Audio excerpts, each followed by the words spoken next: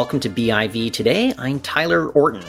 So I think some of us, when we think about buying and selling cryptocurrencies, some folks, well, they'll conjure up images of the wild, wild west. The industry is mostly unregulated, but are we starting to see a shift that will eventually overtake how we perceive crypto trading?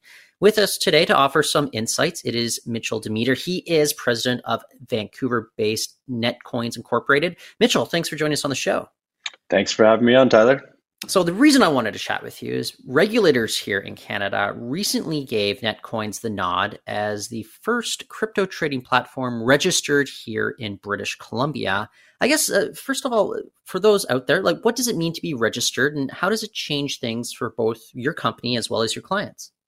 Yeah, absolutely. So up until now, the regulatory environment for crypto trading platforms has been somewhat of an unknown, and we've been registered as a money service business for the last few years, which means that like any business dealing with money, we've got certain AML, like anti-money laundering, and know your customer requirements, but there hasn't been any sort of framework to address the inherent, the inherent risks and unique circumstances with crypto assets.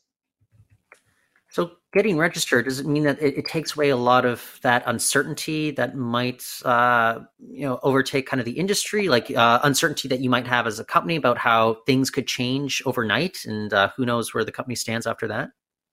Yeah, absolutely. I also think that it adds a little bit of stability to our business, and hopefully makes our partners simple infrastructure providers that other businesses take for granted. We're hoping that it makes them more comfortable. A lot of people don't really realize, but banks are traditionally fairly hesitant to work with cryptocurrency platforms just because of the lack of regulatory clarity. Also, advertisers, different advertising platforms like Google and Facebook and even YouTube, it's been challenging for us to advertise with them just like a normal business would because of this uncertainty. And so I really do think that the industry maturing, and these types of registrations being granted, should kind of make these partners more comfortable and the business and the industry more stable overall. I wonder, and correct me if I'm wrong, but would it be kind of an apt comparison when we think of this maturing industry, compare it to how cannabis was just a few years ago, when financial institutions would be a little bit wary about handing money away, not knowing what things were going to be like in a few years or what partners across borders would be thinking as well. And that might reflect on marketing, on Google as well. Is that kind of a similar comparison? Absolutely, absolutely. I think there's a ton of similarities in the progression of the industry, and that's actually something that we saw back in 2018 when we started these conversations with the regulators. A few years back, there were dispensaries on every corner around the city and around the province, and a lot of these businesses knew that regulations were coming. Some chose to be proactive and go and speak with the regulators and put the proper framework in place to become compliant with the regulations that were coming down, and some didn't. Some kind of buried their head in the sand, and the ones that were proactive and became compliant with the regulations as they came into effect, they're still around today. And we saw a lot of consolidation in that industry because of the regulation. And we think that the exact same thing is going to play out here. That's why we made such an effort to be one of the first registered crypto platforms in the province. And it puts us in a unique position where we can capitalize on that, and it opens us up to larger partnerships, opens us up to more stable banking and advertising, and eventually, potentially some consolidation in the industry, which we expect to be happening. It's kind of that first mover advantage that you folks might be counting on going forward, right? Yeah, absolutely. And it's interesting because, being registered brings a lot of stability and actually safeguards in place for the end consumer, the retail investor. For example, we're subject to audits, not only financial, but technical audits and operational audits.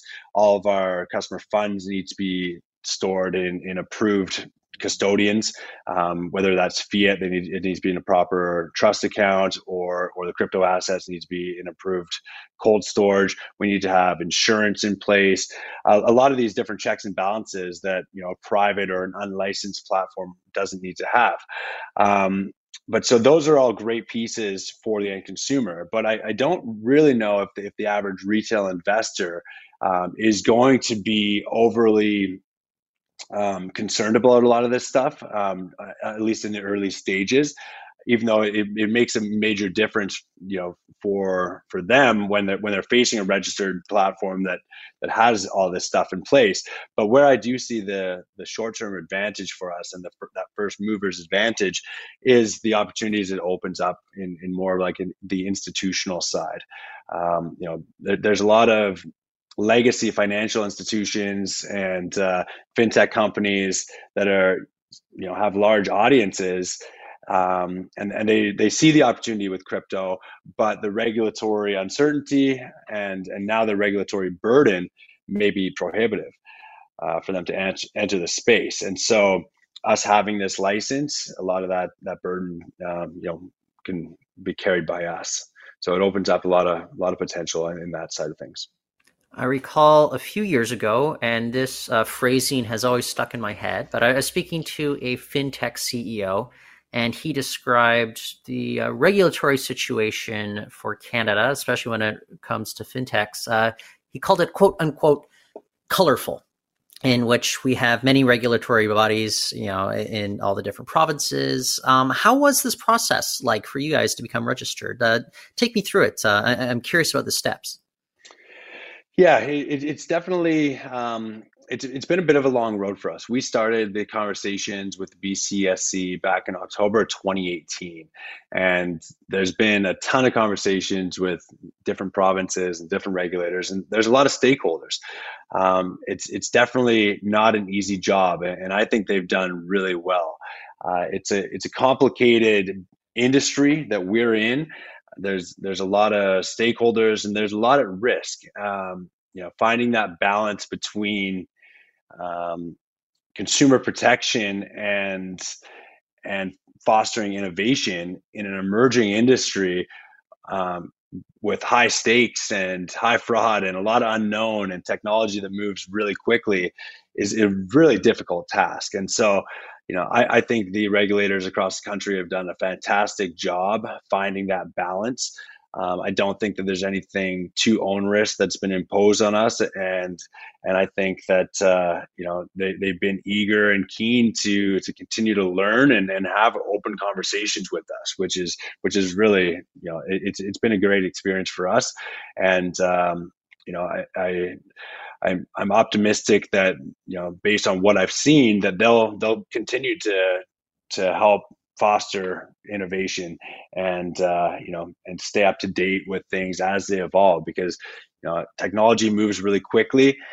Regulation historically hasn't been as nimble, and the fact that we've come this far and been able to get this registration complete in just a few years is actually, it seems like a long time in the world of cryptocurrency, but when we're talking about regulation, it's actually really quick, and just their overall attitude on the subject has been really encouraging.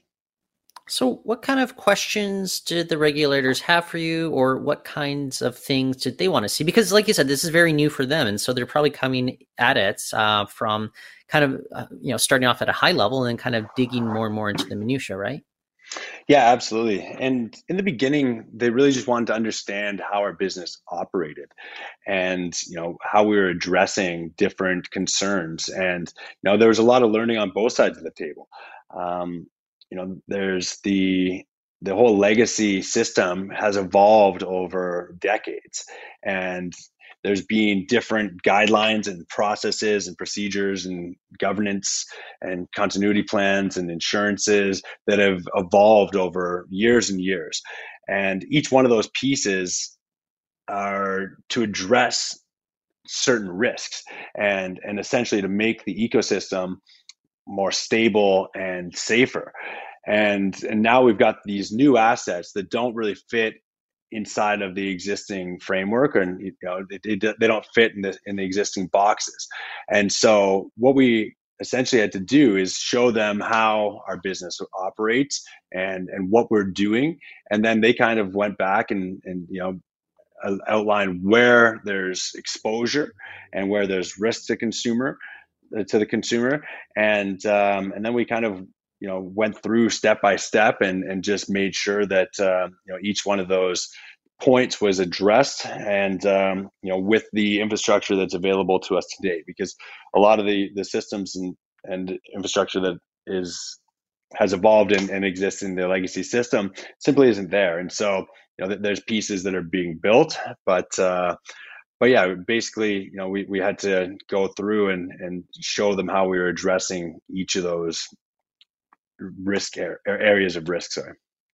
So I guess my next question is, what comes next for a company like Netcoins now that you guys are, under this regulatory umbrella at this point? Especially like you had mentioned earlier that maybe retail investors aren't exactly up to date on all what this means. So tell me about, kind of the next steps for the company now that you guys have this, that you can kind of showcase to other folks within industry. Yeah, absolutely. So I'd say the next steps are for us to go out and talk to some of these partners. A big thing that we've kind of been waiting for, and we've been having a lot of conversations around, were in regards to advertising.